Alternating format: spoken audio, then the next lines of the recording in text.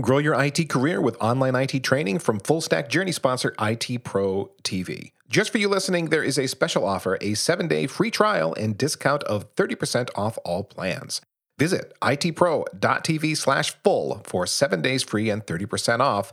Use promo code FULL at checkout.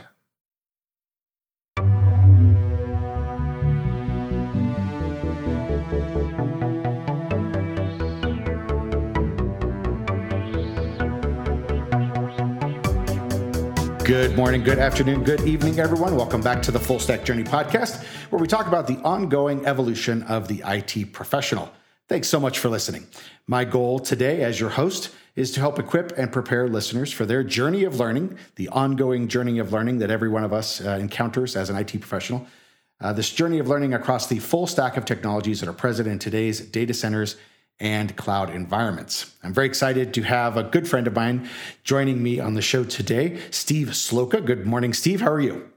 Good. How are you? Thanks for having me. Hey, man, it's a pleasure. And I'm really excited to have you on the show, not only to talk about Contour, which is the project you've been working on for quite some time, but also just to hear sort of your story of how you, as an IT professional, evolved as the result of getting into Kubernetes and Docker and containers and that sort of thing. So I think it's going to be super interesting to hear and super useful for a lot of listeners who are also wondering how they should get into this sort of thing and how it might impact their careers.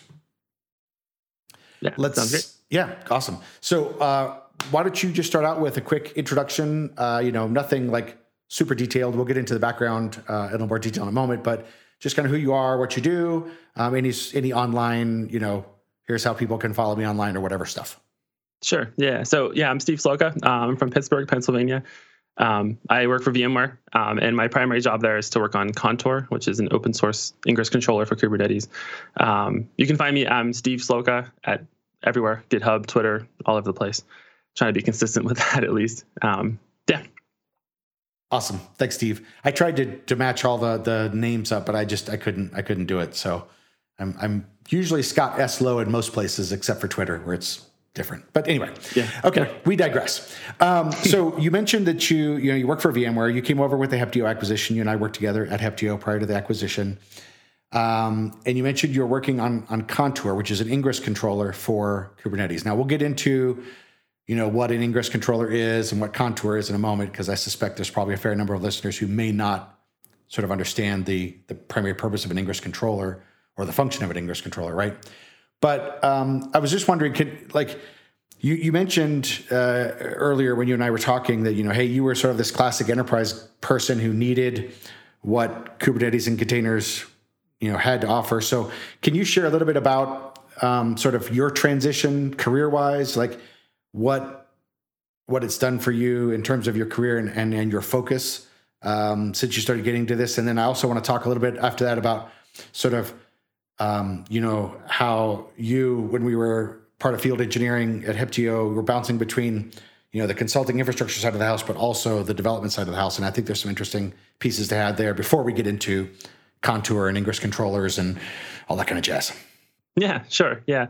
But my job before Heptio, I worked at a very large healthcare organization, so an 80,000 person enterprise, and they did healthcare. So there were, I think 26 hospitals, and they had a whole insurance division and everything. So it was a very, very large enterprise. And I kind of worked in like the R&D part of that company. So I've been a software engineer since college. And what we found was in that world, building infrastructure and building development tools was painful on the desktop. So when Docker came out, Docker was new. I forget what year that was, whenever that year was. We started using Docker to help us just manage our local development, right? So I think we were doing a Java-based development with an Angular front end. At the time, that was the application I was working on. And so Docker was great. So it let us, the classical wins of Docker. We had consistent environments across all the developers on our team. And we found great wins with that, right? And it helped just get out of all of those different dependency problems on each local machine. And then we said, well, hey, this is cool. Can we use Docker then to deploy these out? And I think the time we were using like Ansible or Puppet or something like that to deploy. And we found we struggled with that, right? So at the time, our deployment places where we deployed our infrastructure was through IT, right? We didn't have direct access to machines. So if we wanted a server, it was a ticket in 2 weeks, and then we got a server, and then we had to put an OS on that server. So it was another ticket in 2 weeks. And then we had to put some software on there. So it was another ticket in 2 weeks. Obviously, I'm exaggerating a bit, and sometimes I'm not. So it was a very painful process to get infrastructure and servers, and we never really had access at the time anyway, because of all of the internal corporate regulations, which for good reasons for sometimes, but as a developer, it gets frustrating sometimes because you can't just deploy the things or work on the things you want to work on. So again, we're using Docker again locally to develop, and we looked at, hey, what else is out there in the world? And I stumbled across this thing called Kubernetes, and I think this was the end of 2014. So Kubernetes, I think, was announced in June of 2014. So we started using it in that December. So it was super new. It wasn't even 1.0 yet. So we had lots of bugs, right? So I was trying to learn Kubernetes, and then I also learned Kubernetes in a world where it wasn't stable yet. So it was an interesting journey to get into that world of figuring out how Kubernetes worked.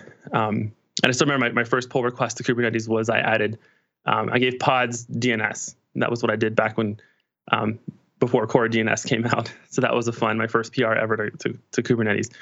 Again, to support our Java applications. So from there, I just kind of grew, right? As we did more and more things with Kubernetes and Docker, I helped bring it into our enterprise and help other folks get it. Eventually, I got buy-in from IT and got other folks interested. And I think I'm sort of the reason why that team kind of went down that road, at least initially on that stack. That's a very cool story. Thank you. No, yeah, it's all good. It's fascinating to hear that, and I think it would be one thing that jumps out to me, and as I talk to folks, and we come from different backgrounds. I come from an infrastructure background, having spent years and years on sort of the IT side of the house, right? And one of the things I run into so much when I talk to folks is that as infrastructure folks, they don't understand why containers are so attractive to the development team, and they think, people have a tendency, unfortunately, to think the worst of others, and they're like, oh, they're just trying to get around our controls, blah blah blah, whatever. But what I'm hearing you say is that there were like real and valid business benefits from a developer productivity perspective that you guys encountered as you started going down that path. Is that right? Yeah, for sure. So we were able to, so again, if we're not being able to touch the infrastructure, if we wanted to upgrade to a new version of, I think we're using Spring Boot at the time, a new version of that, we needed maybe a different version of Java. So we had to put a ticket in and get that. So using containers, we could just bump the version in the container, rebuild an image, and push that out ourselves. And then things can move along. We can also automate our deployments much faster, right? We can push out code faster and validate things that way. So it just gave us the power again to do certain things without having direct access to the servers. And it also matched our local environment, right? So we knew that when we developed locally, that image was baked and valid because we tested it locally. And then once we pushed it, there wasn't an issue of having a different dependency on that different remote machine because all the dependencies were baked into that Docker container. So that flexibility of having those environments match between my local machine and that production server, was a big win for us. Gotcha. That makes perfect sense. So that's a cool story. And I think that hearing that story may help listeners who come from an infrastructure background sort of understand a little better why containers are getting a focus from the development teams, right? It's not just about following the latest shiny. There's actual real benefits for doing that. And I think you being able to share that very personal story about how you went through that is super helpful. Before we get into Contour and Kubernetes Ingress, there's one more thing I want to talk about sort of from a career perspective, and that is as part of field engineering when we were with Heptio, you were doing not only development on Contour and a related project Gimbal, but you're also doing some consulting like Kubernetes implementation work, which is a little more, I guess, infrastructure centric. And I was just curious to know like how useful you found that, because it seems like that line between, quote unquote development and quote unquote infrastructure seems to be blurring, right? And it seems like more and more folks having to pick up pieces from the other side in various directions. Yeah, I think it depends on what side you come from or what part you have to dig into. So yeah, when I started at Heptio, I had finished my CKA. I think I was part of the beta program for the CKA, which is the Certified Kubernetes Administrator exam. So it's an exam to help you kind of test your skills with Kubernetes. And that exam relies a lot on knowing how to deploy Kubernetes by hand. So can you deploy etcd and configure it to talk to the API server? etcd is the database component of Kubernetes. So in all those different components, can you configure them? Can you troubleshoot them? And really get that hands-on sort of infrastructure, type experience. Whereas more now in my day-to-day, I don't deal with, troubleshooting Kubernetes or dealing with it. If my cluster doesn't work, I just delete it and make a new one because it's not worth my time to try to kind of troubleshoot things. So back in the field engineering days, my role was around developing software for customers, but I also did some help helping other customers be successful with Kubernetes.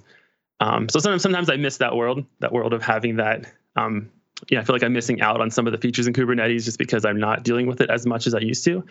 But it's okay. You can't learn everything. You can't know everything. So you just kind of focus on the things that makes sense for you for the time, I think. Yeah, for sure. But I guess one thing I'm interested in is did you find it, you indicated that you missed it, but did you find it helpful from a technical perspective to kind of see both sides of that coin, or at least, part of both sides of the coin in terms of that work? Because it just seems like, the title of the podcast is, Full Stack Journey. And it just seems like more and more as IT professionals, we're being asked to be more general than we were before in some aspects. And developers are being asked to know more about infrastructure, and infrastructure folks are being asked to know more about development. And as someone who has straddled that fence to a certain degree, I was just curious as to, whether you did actually find that useful or it was more challenge than benefit. I think there's use in doing that. What I learned a lot from that world was seeing what other folks do with their infrastructure and applications. A lot of times you get pigeonholed into kind of how you do things and it works for you. But it was interesting to see how other folks do it and how they, the problems they run into. But I think, having an understanding of how both sides work is always helpful. So that when things do go wrong, if my cluster does do something interesting, then having a background to be able to troubleshoot it is helpful in understanding how does traffic get into my cluster and how do these different infrastructure components interact with the software. I think having both sides of that is helpful, but it's not required. If you're if your role in wherever you work, whatever you do, it doesn't have that or a lot for that, then I think there's other ways you could work with another team member to do that maybe. So I think it is helpful, but I don't know that it's 100% required, but I think it is helpful.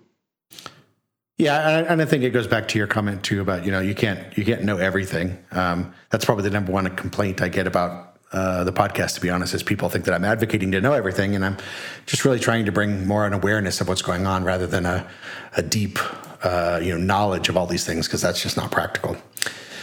Okay, so transitioning a little bit into sort of the quote unquote main topic, if you will.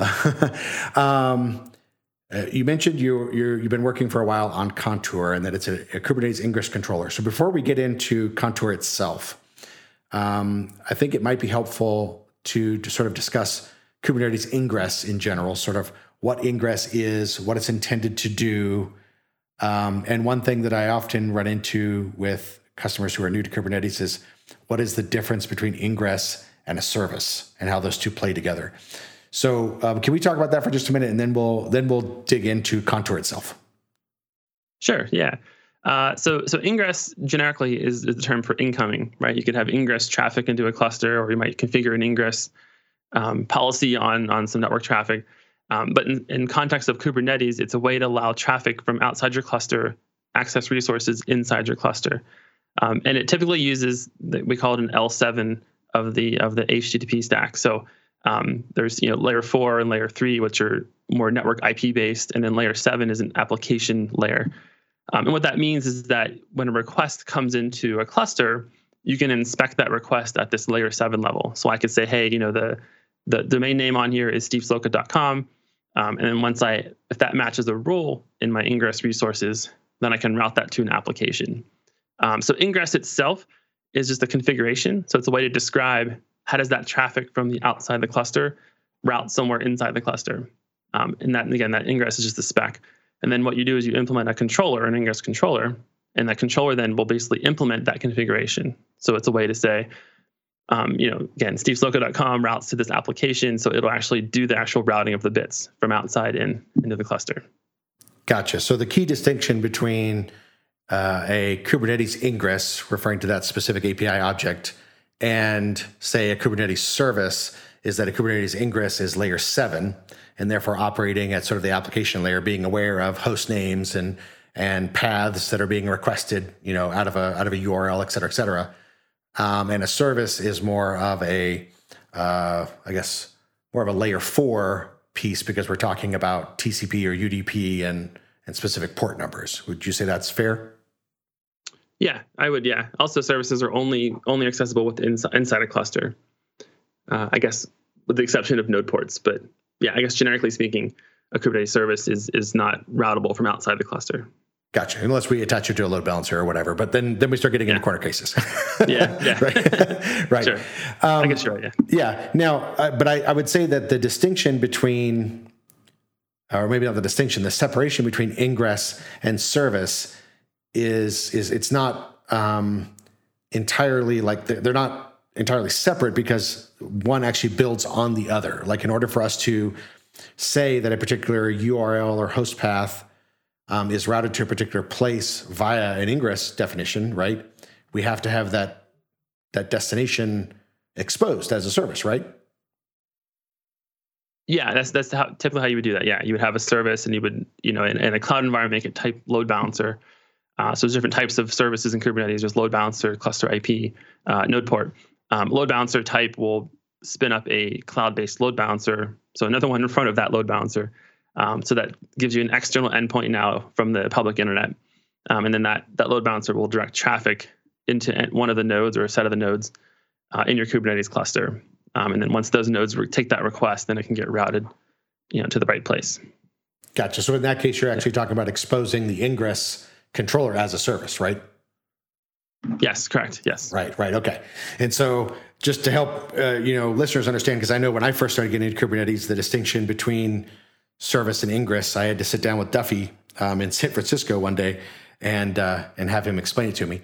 But we're talking about we have these ingress controllers, and in order to make them accessible to the outside, so that it can do that routing based on layer 7 data, then we have to expose that as a service, typically via like a load balancer of some sort, like type load balancer in a cloud environment or some other set of configuration if you're not in a cloud provider.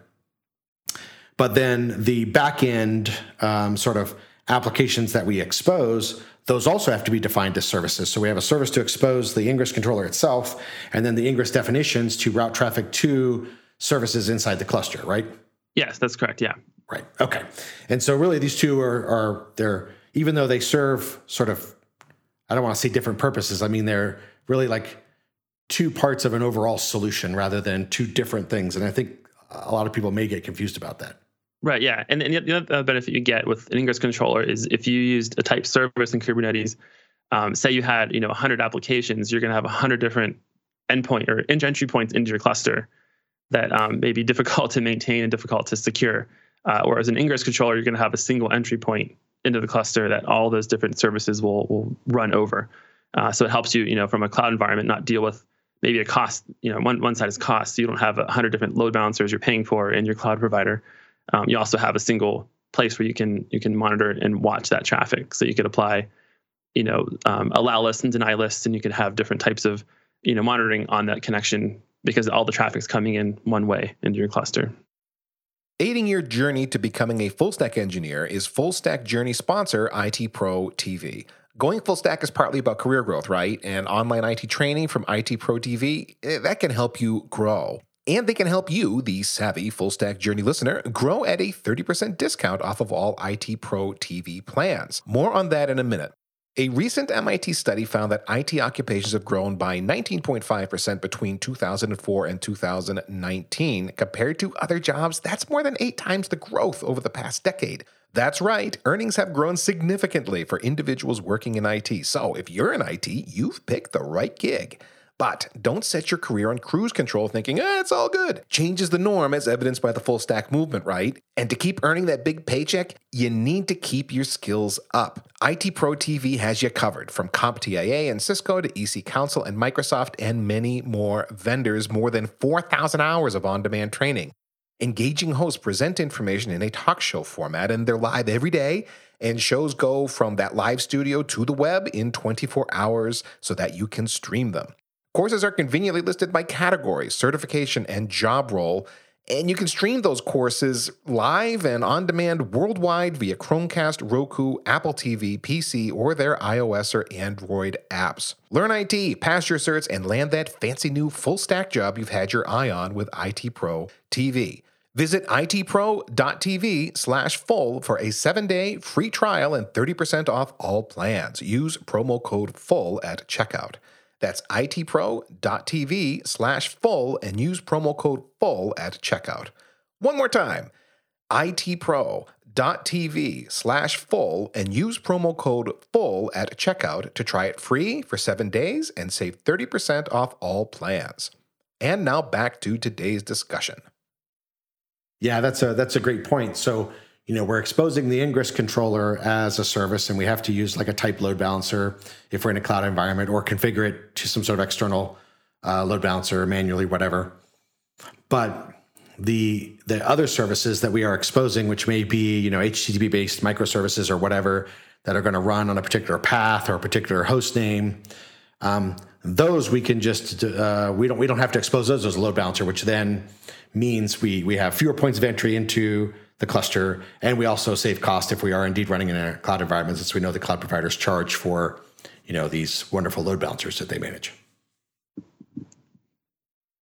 Okay, so that's Kubernetes Ingress at a high level. Now let's talk specifically about Contour.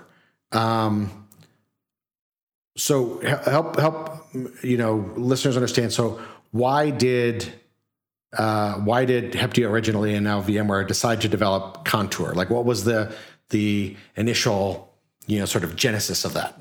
Yeah, so there were a couple of reasons why we went down that road. So we built Contour for a couple of reasons. So one reason was to support our customer engagements. So we had at the time with Heptio, we had a customer who wanted a way to manage their infrastructure and have a real-time sort of load balancer that was defined in software.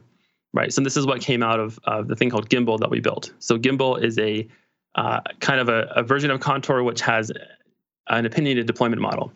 So Contour, again, is an Ingress controller. So its job is to take traffic and route it to endpoints. So Gimbal takes that and makes it kind of one layer higher, where instead of routing to just endpoints inside a single cluster, we're routing to endpoints across many different clusters. And that's kind of what Gimbal looks like. But before you can route to multiple clusters, you've got to be able to route to a single. So we started out with Contour, and that's how that got born. So again, Contour's job was to route traffic, from the outside world into a cluster, and then we leveraged that to make Gimbal and make it, handle a different sort of set of use cases. The second reason we built Contour was to help just provide a tool that was Envoy based in the community. In the past, you had other providers where if you had a configuration change happen in your Ingress controller, what it did was it would write that configuration to a file, and then would have to restart to pick up those changes. So in a busy cluster, you have this configuration file getting written over and over, and then you have that application restarting over and over and over.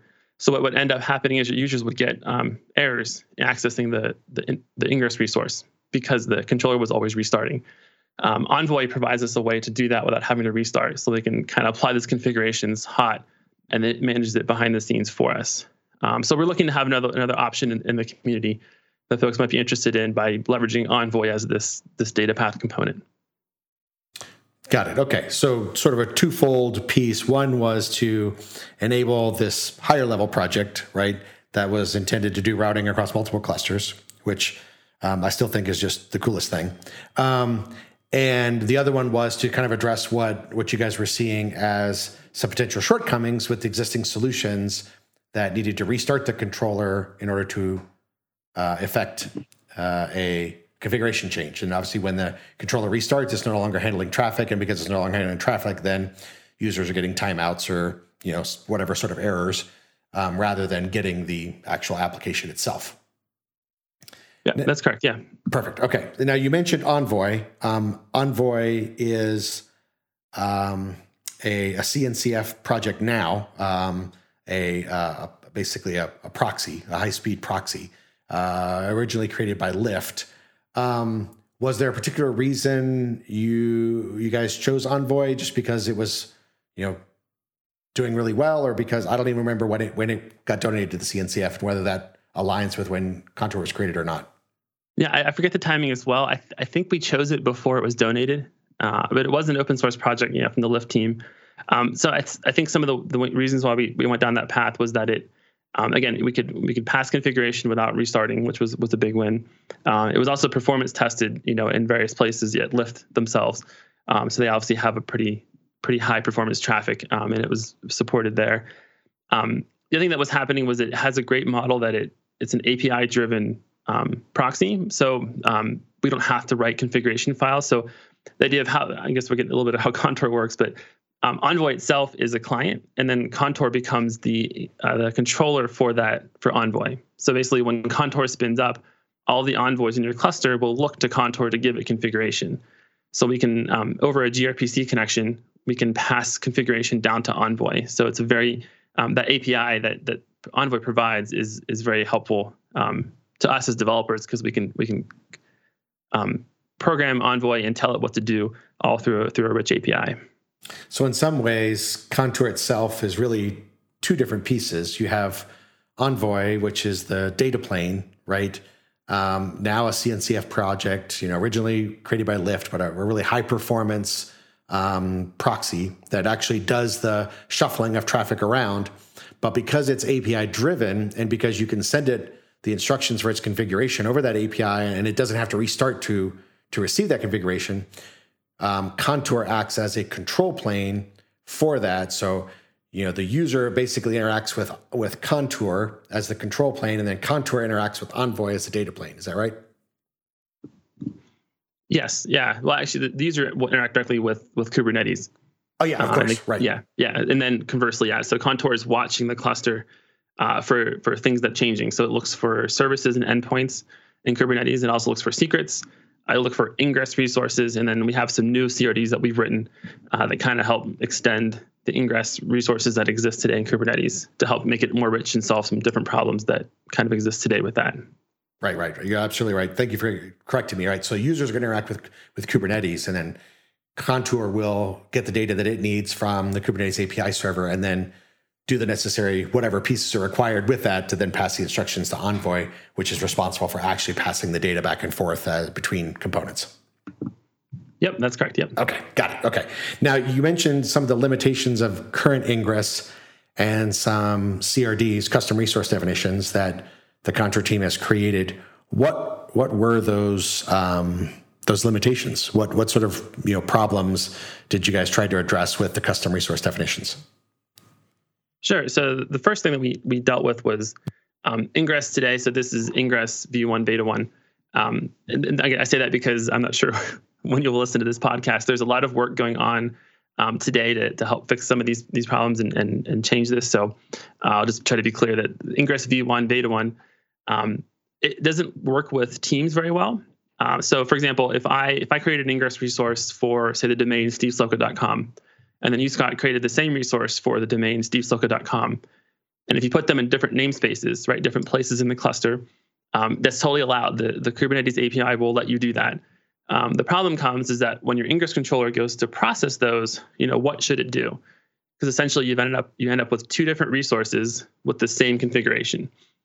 So it really depends on how the ingress controller is programmed to react to that, right? Should it throw an error and throw both of them out? Should the last one in win or the first one in win? So it's difficult for teams to work together. And I know at Heptio we saw lots of folks. They would break production either, probably usually unknowingly or without intent. They would take down production because they applied a duplicate resource or a duplicate path or something, and then had some production outage because of that. So we can put some CRDs. We started out with this thing called ingress route, and then we've since migrated to, it's called HTTP proxy. And what this does is through this idea of delegation, we can create this kind of hierarchy of permission models, right? So we can pass off permissions to different teams and let them kind of self-manage portions or paths of the requests. And then based on what they have permission for, they can configure that. If someone else would come along and try and configure the same, Contour would see that and throw that out because they don't have proper permissions. Gotcha. Now that only works or it only works in a situation where Contour would be the only ingress controller being used in the cluster, right? Because then it has view of all the ingress resources that are being defined. Is that right? Do you mean like the delegation piece, right? If somebody were using a non-Contour ingress controller, say Nginx or something like that nature, because it sits outside of Contour, they could still run into that problem, right? Because then we're using two different solutions to try and address ingress, as opposed to one solution which had visibility over all the ingress resources. Right. Yeah. Solving that multi-team is only done with Contour's CRD. Yeah. So Nginx and other folks don't implement that or support that CRD that we've built as of yet. Yeah. So it'll only work with Contour. Yeah. You can run multiple controllers in a cluster if you want to, but in that case, you're back to the normal problems that might exist today. Exactly. Right. Yeah. And that's what I was driving towards is like, in order to really reap that benefit, you have to sort of use only Contour as your ingress controller. And that way it has full visibility over all the ingress resources that are being defined, and then can take care of that, oh no, you can't define that because it hasn't been delegated to you. It's already used over here or, whatever. Right. Yeah. Gotcha. So, a couple of things I picked up so far. One benefit of using Contour is that, we don't run into sort of outages when we do configuration changes, which is one of the big reasons why the Contour team decided to use Envoy as the data plane. So that's one benefit, users would experience if they wanted to use Contour over a different ingress controller. The other one might be this delegation functionality in terms of controlling or preventing users from declaring, duplicate host names or duplicate paths or whatever the case may be, and then falling into this non-deterministic state of, what the cluster is supposed to do. Are there other, sort of benefits that you guys see as like, hey, this is a good reason why users should consider using Contour in their clusters? I think another big thing that the Contour team strives for is to have Contour have sort of sane defaults or sane configurations out of the box in a way. So a good example of that is today in Ingress, if you want to define something, you've got to annotate it. So you put an annotation, it's a Kubernetes way, you can kind of give a key value pair to a resource. So if you want to say you serve your site over TLS, right? You went and provisioned a certificate and you want to have it, accept a TLS connection. But what you want to do is not have it accept a plain old HTTP. So what you want to do is you want to say, hey, if I get a plain HTTP request, redirect that back to the TLS version of the site. Today in Ingress, you'd have to annotate that and say, this is a TLS endpoint and redirect when you get an insecure request. Well, what Contour does is it says, oh, you have TLS on this resource. We'll just automatically redirect you to TLS because that's probably what most people want to do. It's 2020 and we should run everything over TLS. There is ways that you can turn that off. So basically it's a buy-in. So Contour will configure that for you automatically, that redirect.